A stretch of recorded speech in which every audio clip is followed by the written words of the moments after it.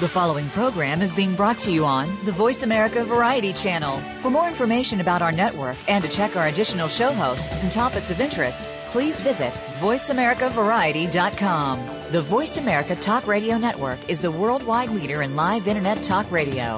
Visit voiceamerica.com. The views and ideas expressed on the following program are strictly those of the host or guests and do not necessarily reflect the views and ideas held by the Voice America Talk Radio Network, its staff, and management.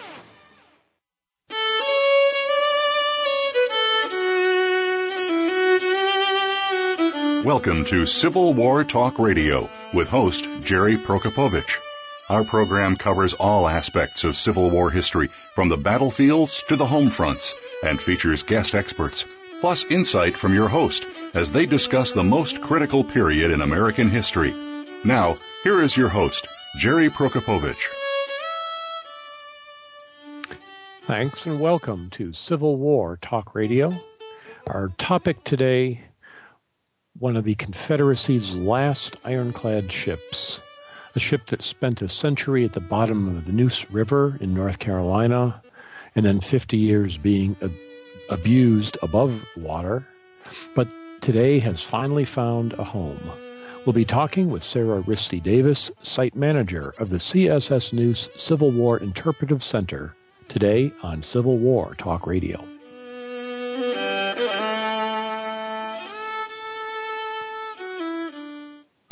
Streaming live, the leader in Internet talk radio, voiceamerica.com.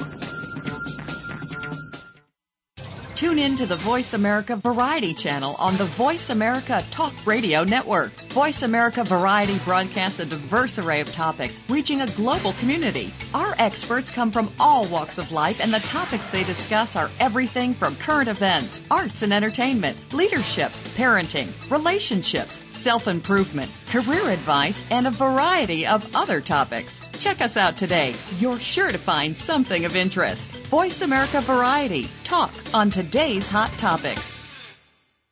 If you think you've seen online TV before, let us surprise you. VoiceAmerica.tv is online now. The leader in live Internet talk radio has done it again. Multiple channels, a state-of-the-art viewing experience, live and on-demand programs streaming 24 hours a day. It's exactly what you want, when you want it. VoiceAmerica.tv. From health and wellness to business, sports, and everything in between. Discover our new world. Visit VoiceAmerica.tv now and experience the future of online television. VoiceAmerica.tv. Now you can take your favorite Voice America radio program with you anywhere. Sign up for our mobile app if you have an iPhone, Android, or BlackBerry. The Voice America Interactive Radio Player, powered by Aircast, gives you the freedom to listen to any of our programs, anywhere, live and on demand. No registration is required. Listen to your favorite Voice America hosts and discover new ones. Download the Voice America mobile app for iPhone, Android, or BlackBerry, powered by Aircast. Visit the Apple iTunes App Store, BlackBerry App World, or Android Market.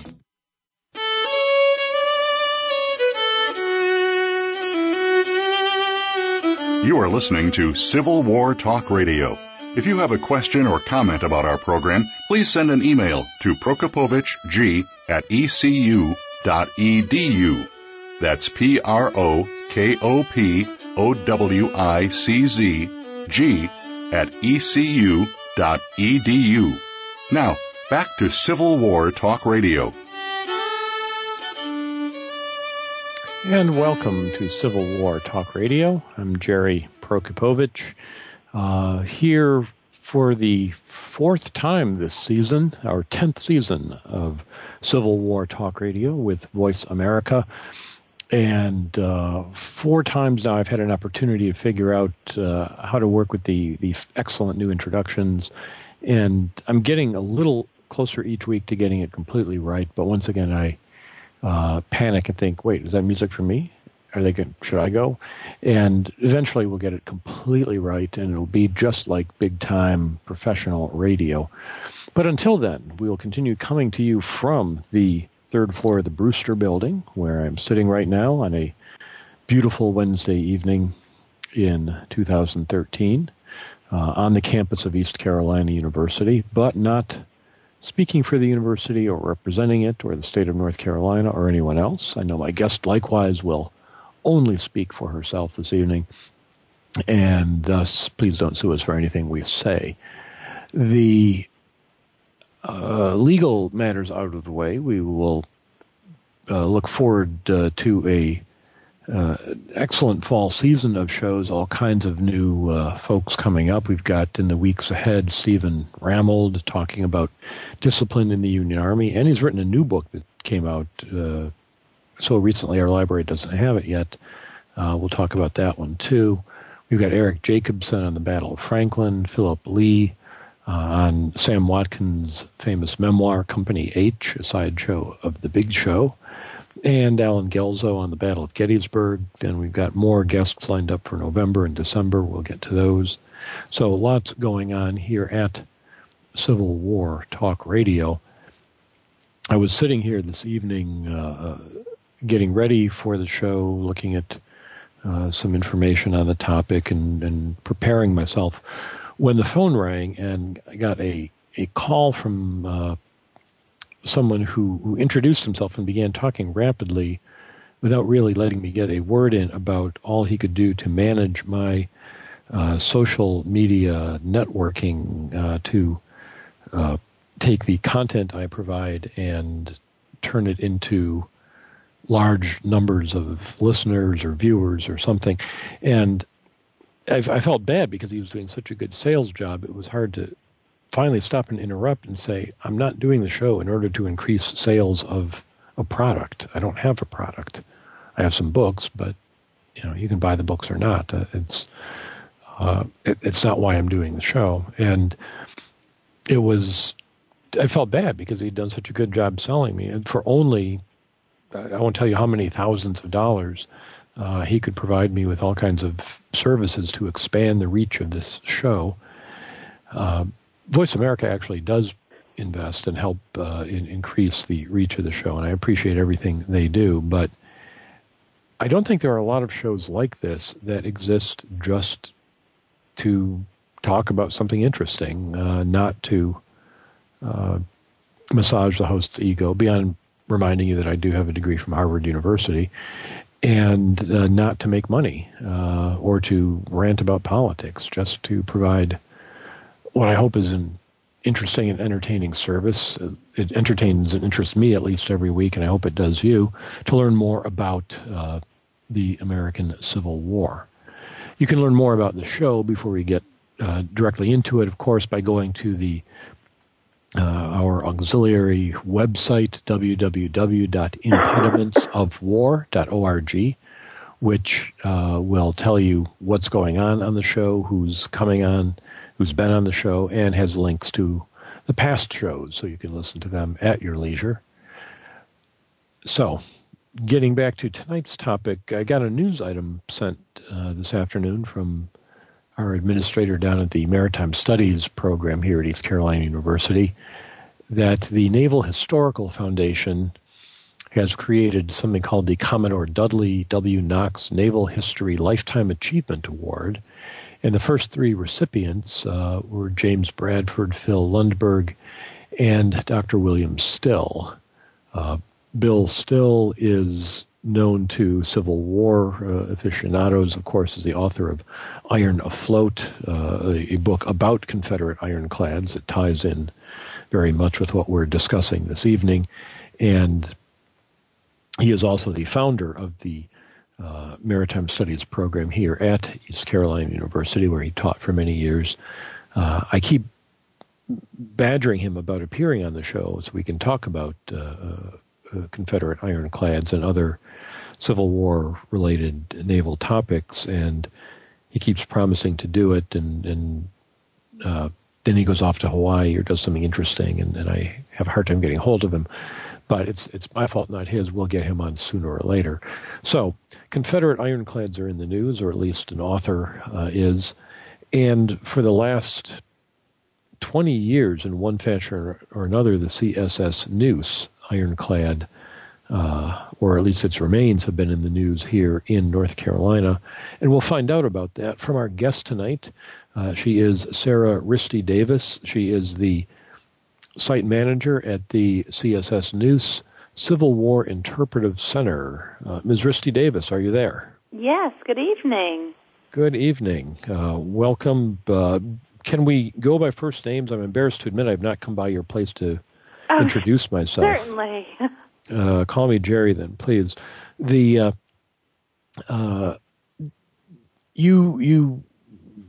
where to start. So many interesting questions to ask. Let's start with the first one. Where is the Civil War Interpretive Center, the Neuse Interpretive Center, for our listeners who are scattered across the globe? Sure. Well, first, let me thank you so much for allowing me on your show to talk about this interesting slice of history and our new museum. We are located on Queen Street in downtown Kinston. 100 North Queen is our physical address, and we've moved the ship from Vernon Avenue for those who have visited the ship in the past. And eventually, DOT will catch up with us and adjust those signs.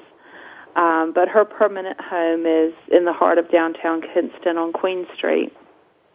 And Kinston is not too far from where I'm sitting here in Greenville in eastern North Carolina. So it gives me even less excuse for not having come by to see it yet, but I'll do that soon. Let me ask you about you. Before we talk about the Neuse, I teach public history here, and students are always curious about how one gets started and how one gets to do something as interesting as oversee the artifacts and remains of the Civil War ironclad. What was your background in school and training that got you to where you are today? I was an undergrad history major at UNC Wilmington, so we can blame Dr. Fonville for my knowledge or lack thereof of the Civil War. I went overseas to Scotland to do my master's in museum and gallery studies at the University of St. Andrews, and I stuck around and did my PhD in art history there.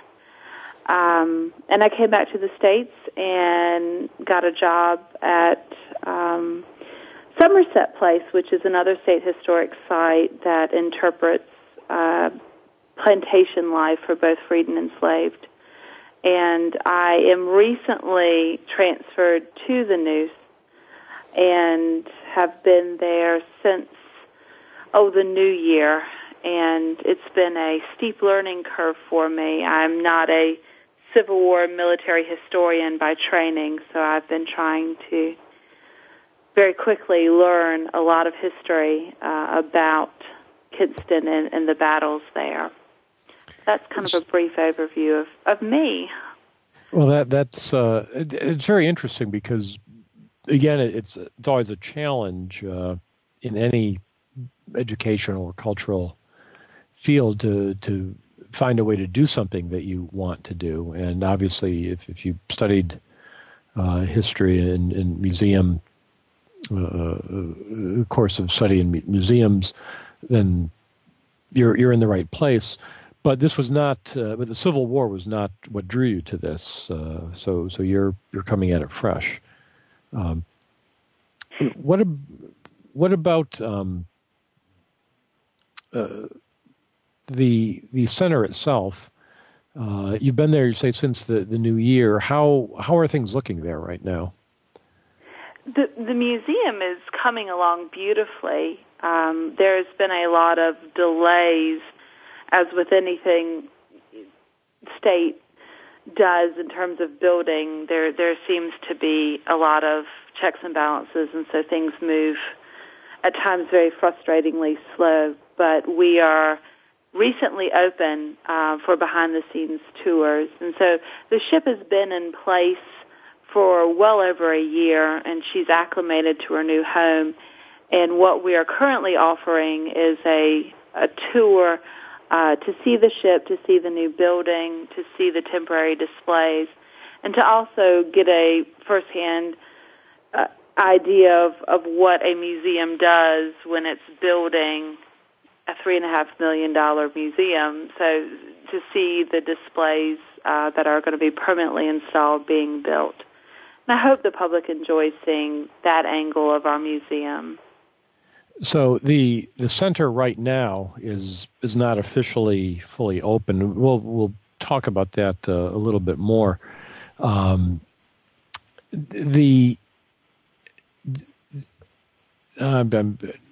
is such an interesting topic that I'm really sort of trying to figure out which angle to approach next.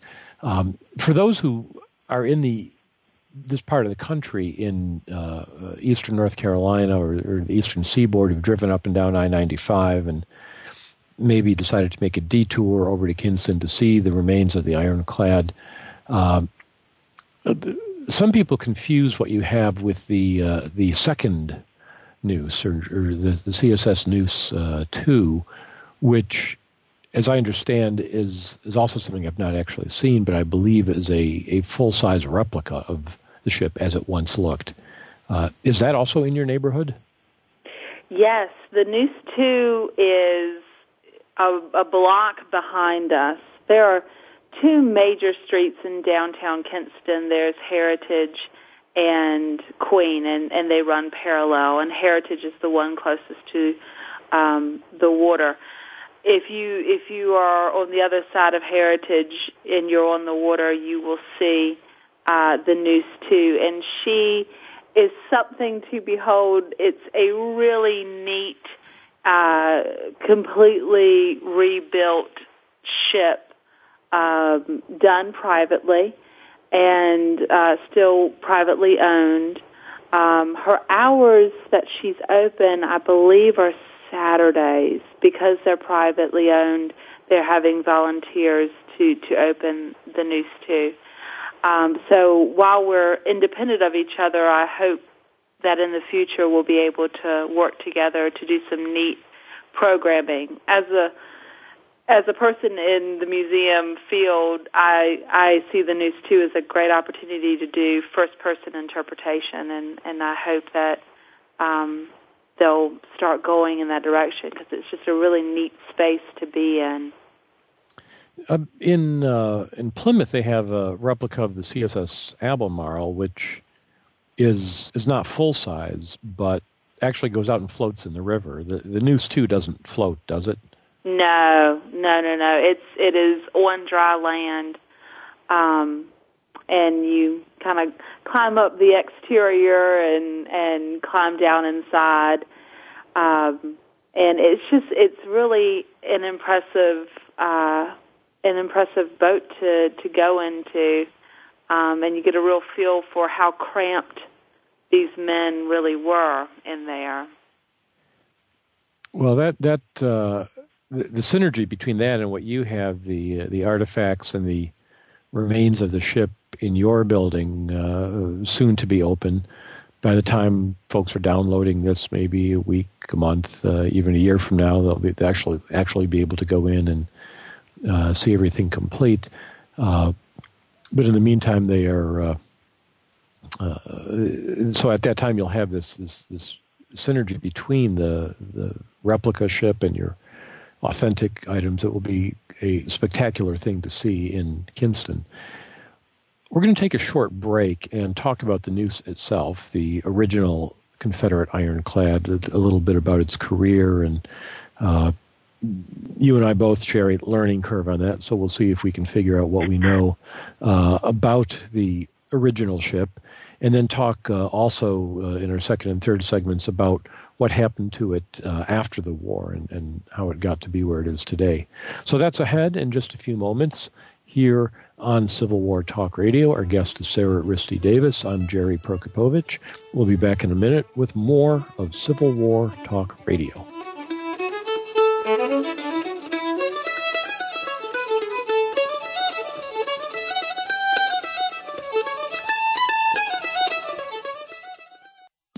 Streaming live, the leader in Internet Talk Radio, VoiceAmerica.com. Follow the Voice America Talk Radio Network on Twitter. We're at Voice America TRN. You'll get the latest fix on what's happening with our shows, this week's featured guests, and general happenings that you should know about at the Voice America Talk Radio Network. Now you don't have to miss anything when you're away from your home or office. Just go to twitter.com/Voice America TRN or follow along with us at Voice America TRN, the Voice America Talk Radio Network. We're on the cutting edge of social media. Can you keep up? These days, everyone is looking for information on staying young, healthy, and fit. The Voice America Health and Wellness Network is here to help you on your quest to better health and a better you. We talk about everything from diet, fitness, and aging to substance abuse, personal growth, mental health, and much more. Learn from our experts who cover health and wellness from traditional and holistic perspectives. Tune in to the Voice America Health and Wellness Network. Healthy living starts here. Now you can take your favorite Voice America radio program with you anywhere. Sign up for our mobile app if you have an iPhone, Android, or BlackBerry. The Voice America Interactive Radio Player, powered by Aircast, gives you the freedom to listen to any of our programs anywhere, live and on demand. No registration is required. Listen to your favorite Voice America hosts and discover new ones. Download the Voice America mobile app for iPhone, Android, or BlackBerry, powered by Aircast. Visit the Apple iTunes App Store, BlackBerry App World, or Android Market. Ask the experts. Call toll-free right now, 1-866-472-5787. And ask our All-Star team to answer your question. That's 1-866-472-5787. Thank you for calling. VoiceAmerica.com.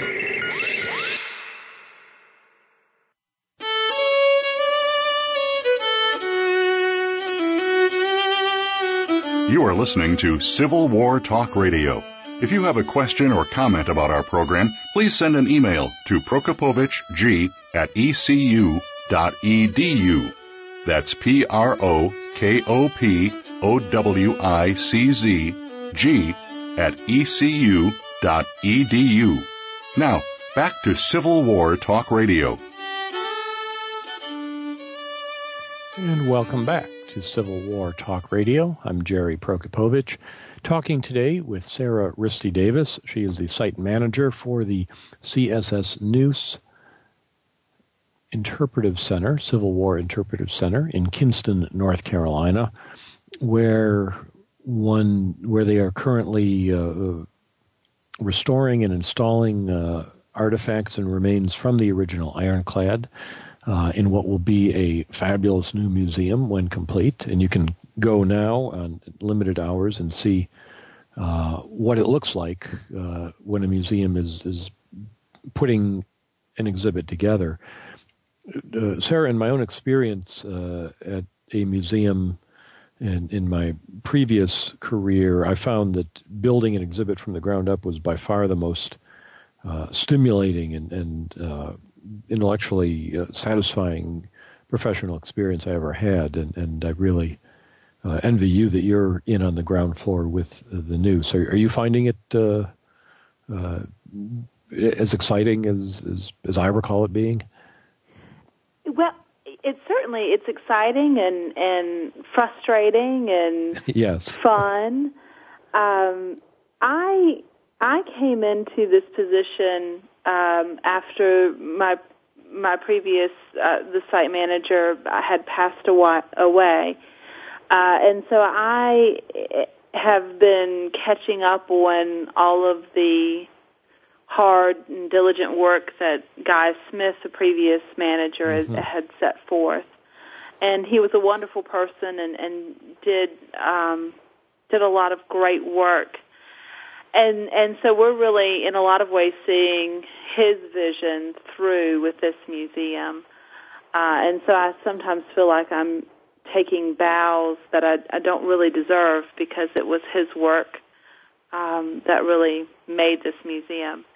But for my part, it's been a great experience, and we have a wonderful team of folks that have really dedicated a lot of time and love into this museum. So I hope the public will enjoy it. and learn a little something from it. Well, let's start learning about the Neuse itself. Everybody's heard of the Merrimack, the CSS Virginia. There are other famous ironclads: the Tennessee, the Arkansas, Albemarle, and so on. But the Neuse, where did it get started? Was it supposed to join these others in some kind of campaign? What was the origin of this ship?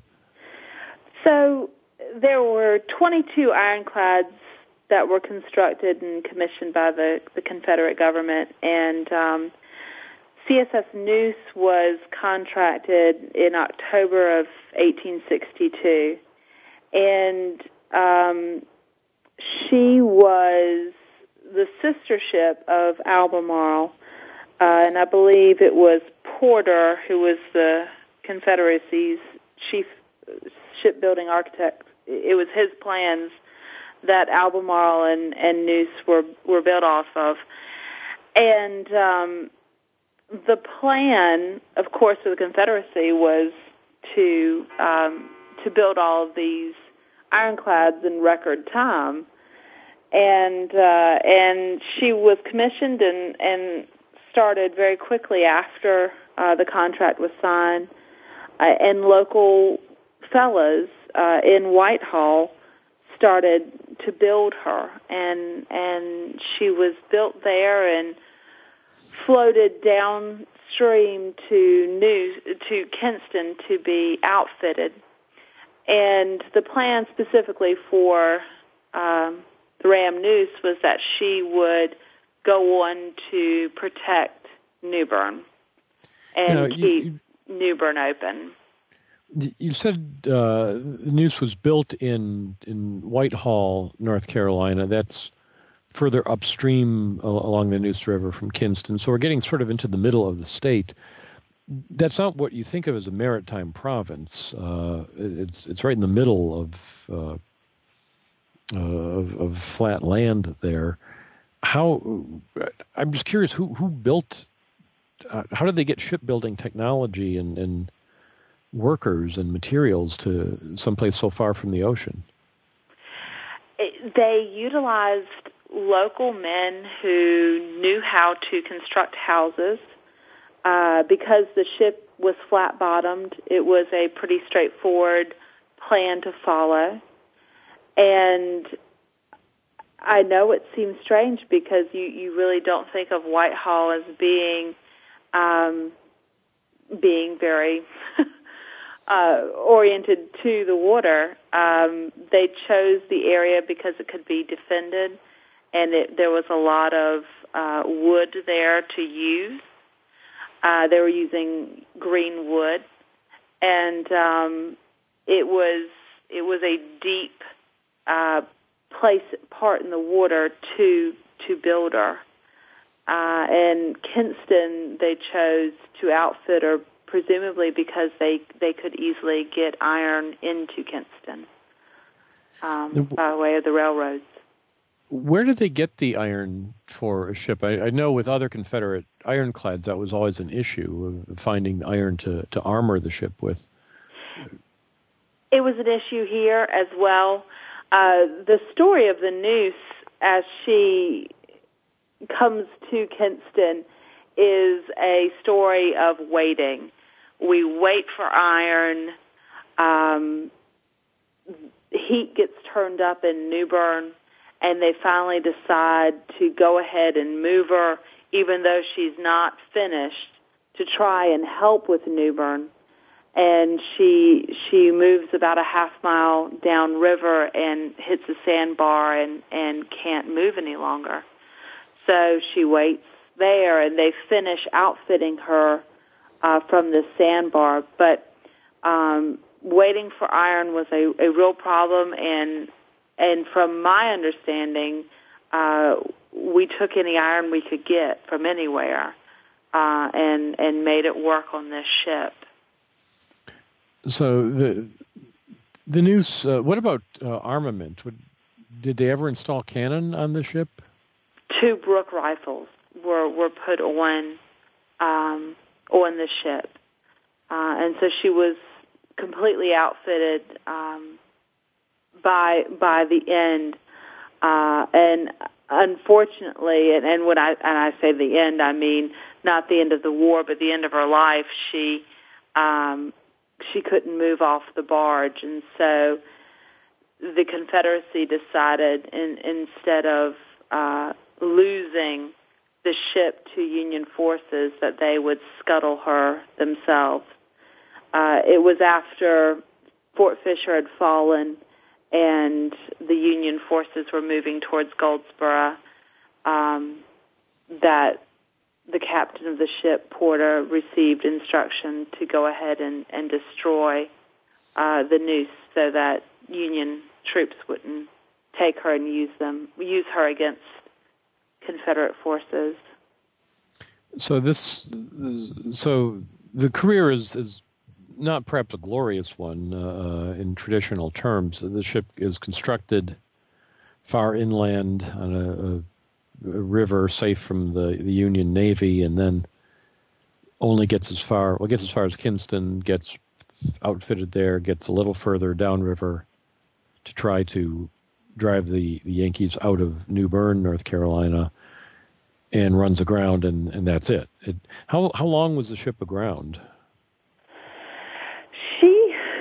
For a very long time, she ran aground and sat there for months and months and months before the river was able to rise and dislodge her. And we were into 1864, 65 before she was afloat again. Keeping in mind that her construction started around late 1862. And the Confederate forces were so depleted, everyone had been sent to defend Wilmington. And so when she was finally afloat and able to move forward and be a wartime vessel, unfortunately there weren't a lot of men to be there to run her. And so when the Union forces started in on Kinston early March of 1865, that's when she actually saw a battle and participated in war, and it was the same time that her own crew scuttled her. So the cannon got to fire a few rounds at the approaching troops from Sherman's army, and then they decide to destroy the vessel. How did they? Now the river's not that deep. If you just sink the ship, it's not going to go very far. Did they try to blow it up or anything? Yes, they blew her up. Her magazine exploded. There was a large explosion on the port side. So they used her own firing power on her. The vessel didn't sink, and the Union troops did come aboard her and strip her of a lot of her metal and guns and things. So at the end of the war, she's just sitting there as a derelict vessel with useful things, the cannon and so on, removed. What happens to her after the war? In 1865, I believe, the United States Treasury Department auctioned the remains to a New York company. And they salvaged the machinery and armor plating and guns of the ironclad. And after they were done with her, the ship started to slowly sink and take on sand and water. And she was in a bend in the river. And, of course, everyone knew where she was. You could see her when tide was low. You could see the back end of the ship. And in the early 60s, a group of local men decided that they wanted to bring her up and see what kind of fortunes she had. And so it was about 100 years after the war when these local Kinstonians started to dig her out, and they anticipated that she was about 50 feet long, and in reality she's over 150 feet. So it was a fun story to tell now, but for those guys, I'm sure they weren't having a great time digging her out in the beginning. So it's a much bigger project than they imagined. So for 100 years, the wreck sits there in the river, and you say everybody local knows about it. There are stories about it. But nobody takes any action in terms of archaeological excavation or preservation. It just sits there in the river until, say, some folks just decide to dig it out to see what they can find. Were they thinking they would make money off of it? Why did people finally decide to pull it up? Yes. They were planning on making money, absolutely. There was no true archaeological work done on the ship. Local boys would go dig up brook shells and find little trinkets, and it was a lot of fun for locals. But these three gentlemen, and really the town of Kinston got behind them, and they started to pull her up as a curiosity, and also because they thought that they would make a lot of money selling this ironclad. Were they actually going to sell the ship, or was it going to be a tourist attraction? I'm just trying to get in their mind. I wonder what they thought they would do. I guess they had centennial fever in 1963 or so, that everybody was talking about the centennial of the Civil War, but exactly how they planned to make money, I find baffling.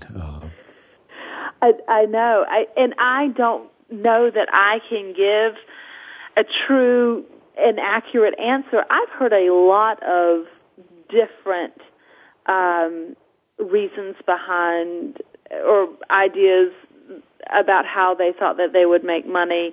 I've heard that some of them were under the impression that the Confederate gold was on board. I don't know how accurate that is. It's a fun story. I don't know if they really believed it. Interestingly, in the recovery pictures, and our museum has been collecting these pictures of locals who were there, they were selling tickets and guided tours. You can see on the banks of the Neuse, for $1 you could get a guided tour of the ship. And unfortunately, when they did start to bring her up, she had all of her interior rooms, and the original deck was there, and so people were all over this ship. And in terms of tours, they could take tours into the different rooms, but we lost the deck in those rooms as the boat came up. Just from the destruction of tugging it up from the mud, or from exposure to air after they'd been submerged, or just all those things? Yeah, all of those things, and also we've got pictures of them burning wood for heat. Oh. Archaeology was not, they weren't thinking about that. It was just an interesting old boat that these local guys were pulling up and learning about, and no one was overseeing and saying, please don't pull down interior walls. You hate that it happened, at least I do, but it is what it is.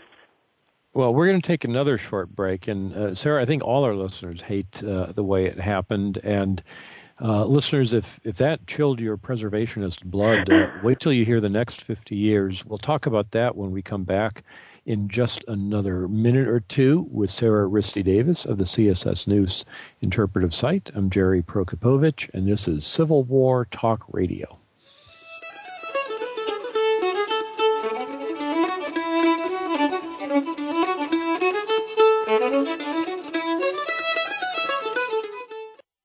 Streaming live, the leader in Internet talk radio, VoiceAmerica.com.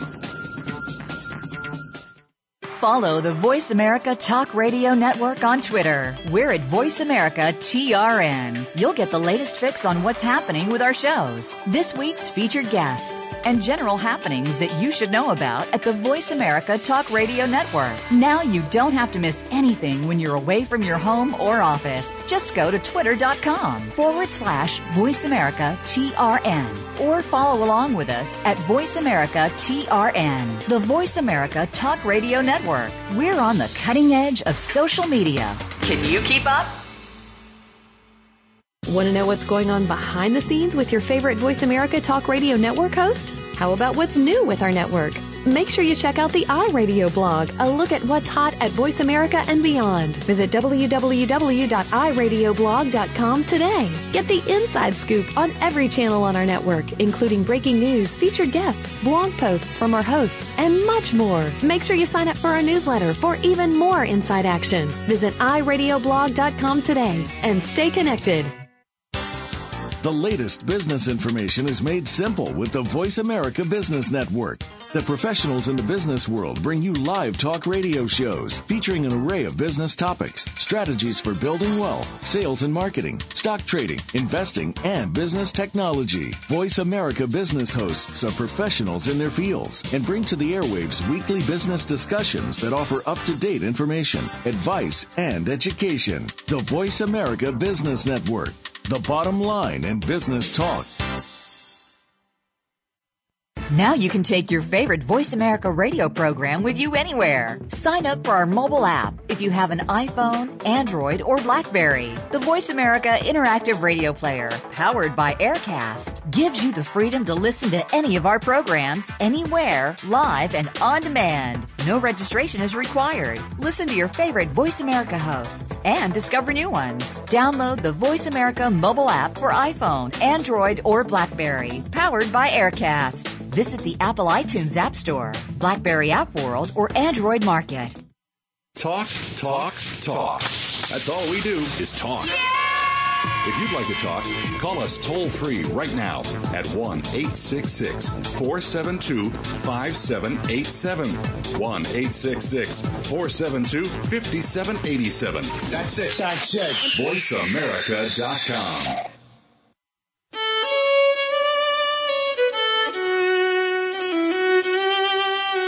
You are listening to Civil War Talk Radio. If you have a question or comment about our program, please send an email to prokopovic@ecu.edu. That's PROKOPOWICG@ecu.edu. Now, back to Civil War Talk Radio. And welcome back to Civil War Talk Radio. I'm Jerry Prokopowicz, talking with Sarah Risty-Davis, site manager of the CSS Neuse Civil War interpretive site in Kinston, North Carolina, in the eastern part of the state, where they are now preserving the remains of a Confederate ironclad built in the middle of the state, floated down the river toward Kinston with the goal of reaching New Bern, but it went aground, was destroyed by the Confederate crew in 1865, and as we heard in the last segment, lay there till 1963 when locals began an amateur salvage effort without any archaeological training or indeed interest in the principles of preservation. They thought they could just pull this boat up off the bottom and have a cash cow of some sort, a tourist attraction, something worth seeing. Sarah, what what happened to the Neuse once its skeleton or what was left of it was brought up? Where did the folks of Kinston put that ship in 1963 or 4 or whenever? It was in the late 60s. It might have even been 69 before the ship was moved up to Vernon Avenue in Kinston, and given a home and a shelter, a very open shelter, on the banks of the Neuse, and it became a state historic site and had a visitor center and real interpretation. She was safe in that she was out of the water, but unfortunately the shelter was not totally keeping her away from the elements. And I believe it was Hurricane Fran in 96 that came in and destroyed that visitor center, causing a lot of damage to the ship. And at that point, she was moved to higher ground, again at the same location, the same property, but just closer to the street, away from the water. And she sat there from 1998 until a year ago in another shelter, again, just keeping rain off the top. It was open on all sides, and so she suffered a lot of wind erosion more than anything else. But this is the first time she's ever been indoors, and she seems to be doing very well there. Hopefully this will be her last and forever home. Well, one certainly hope so. I'm almost afraid to ask, how much is left of the original ship that you now have in your environmentally controlled proper shelter for her?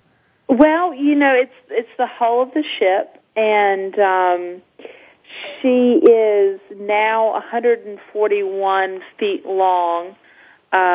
She was about 158 feet originally, and she's about 38 wide, and she was about 34 wide then. So, she's intact. We haven't lost a big section of her, but she's had a tough go of it. So what you have are the timbers that make up the hull, the shell of the ship, but not the interior.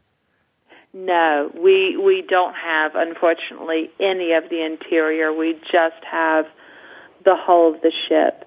As she is now in the new museum, ghosting has been placed on top of her, which is an idea that we borrowed from the site in Georgia, who holds the Jackson.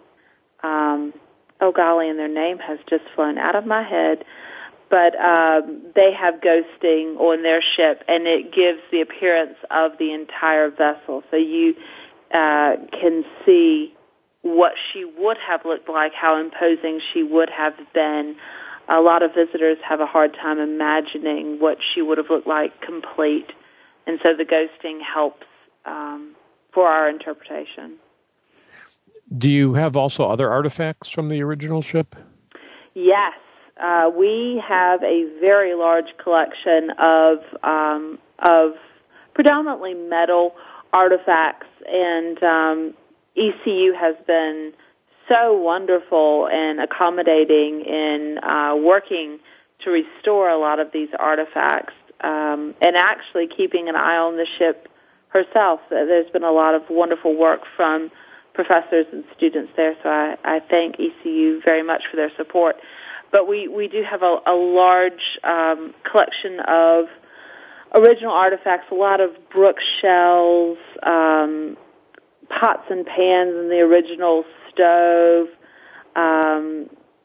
just neat artifacts, day-to-day life for these guys. The majority of the artifacts will be on display with the permanent exhibits. And what we didn't have, we purchased to sort of flesh out the story. So uniforms and weaponry and flags and those sorts of things will be in the museum to help tell the full story of the war in Kinston. I was reading a prospectus of a student's thesis, master's thesis, who was thinking about writing about the news. And one of the things that she suggested, and I don't know how accurate this is, so I'll just throw it out, was that according to local lore, there was a rumor back when it was first being pulled up in the 1960s that the artifacts would be of some value. Anything you found on the ship, somebody would pay for, the state or the federal government or somebody out there had money to buy artifacts found on the ship. So people were going to old farmhouses and finding old-looking things and throwing them into the river onto the ship so that they could then claim them back off the ship and say, look, I found an artifact. And as a result, some of the things that have been found on the site are clearly 50 or 100 years out of date, but it's hard to tell initially. Have you heard anything to that story? Yes, I've heard the rumor as well. It's like the Confederate gold. I don't know how founded it is, or if this is just a bit of local legend. We have in our collection, in the artifacts, we do have some much later metal artifacts that have been identified and culled out. And although they're a part of our collection, obviously they won't be used to interpret the Civil War. And I don't know if they were there because they were thrown on the wreck or if it was just debris in the water that traveled and settled. I don't know, but luckily for us, we have an incredibly skilled blacksmith on staff, and David Stone is his name, and he's been very wonderful about going through thousands of objects and using his best judgment as to whether or not they were 1860s or 1960s.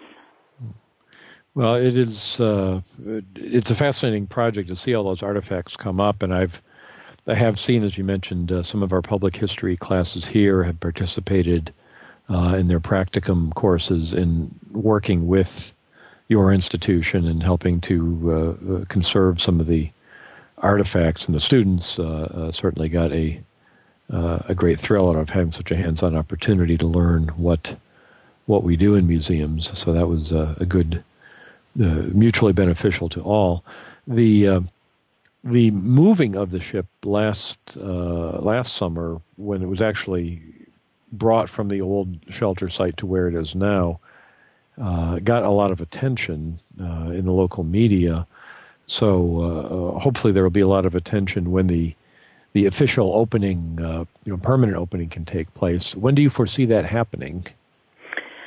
I am hopeful that we will have a grand opening mid-2014. This has been a slow but steady process. At the moment, our craftsmen are building a interactive casemate exhibit that will be located on the first floor. The casemate, of course, was the top part of the ship that held the guns, and it was where the crew went about shooting and about the business of war. And so we'll have an interactive casemate where people can work the gun and see how that aspect of the ship's life was. But the actual casework that will hold displays and artifacts that will be beginning very shortly. And so there's going to be a lot of commotion at the museum, which will be fun and hopefully interesting for the public to come out and see and check in with us if they're local and so inclined. Check in with us month by month because we're changing and growing very rapidly at this point.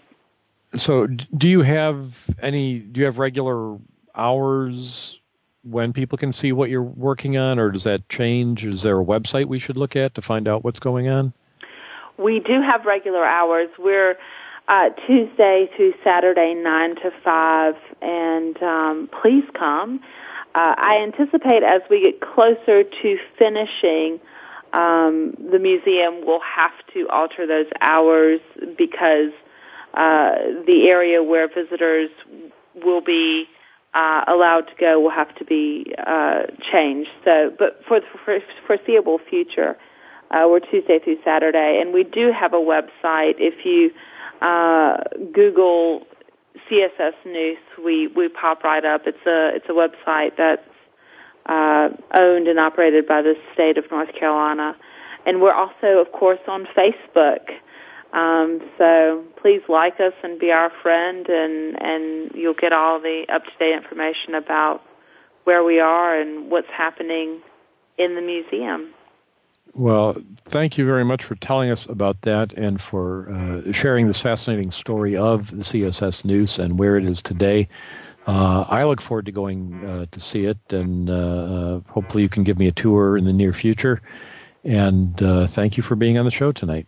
Well, thank you so much for having me, and I look forward to showing you around the museum, and everyone else, please come and visit us. And come and visit, and as always, listeners, thank you for listening to Civil War Talk Radio.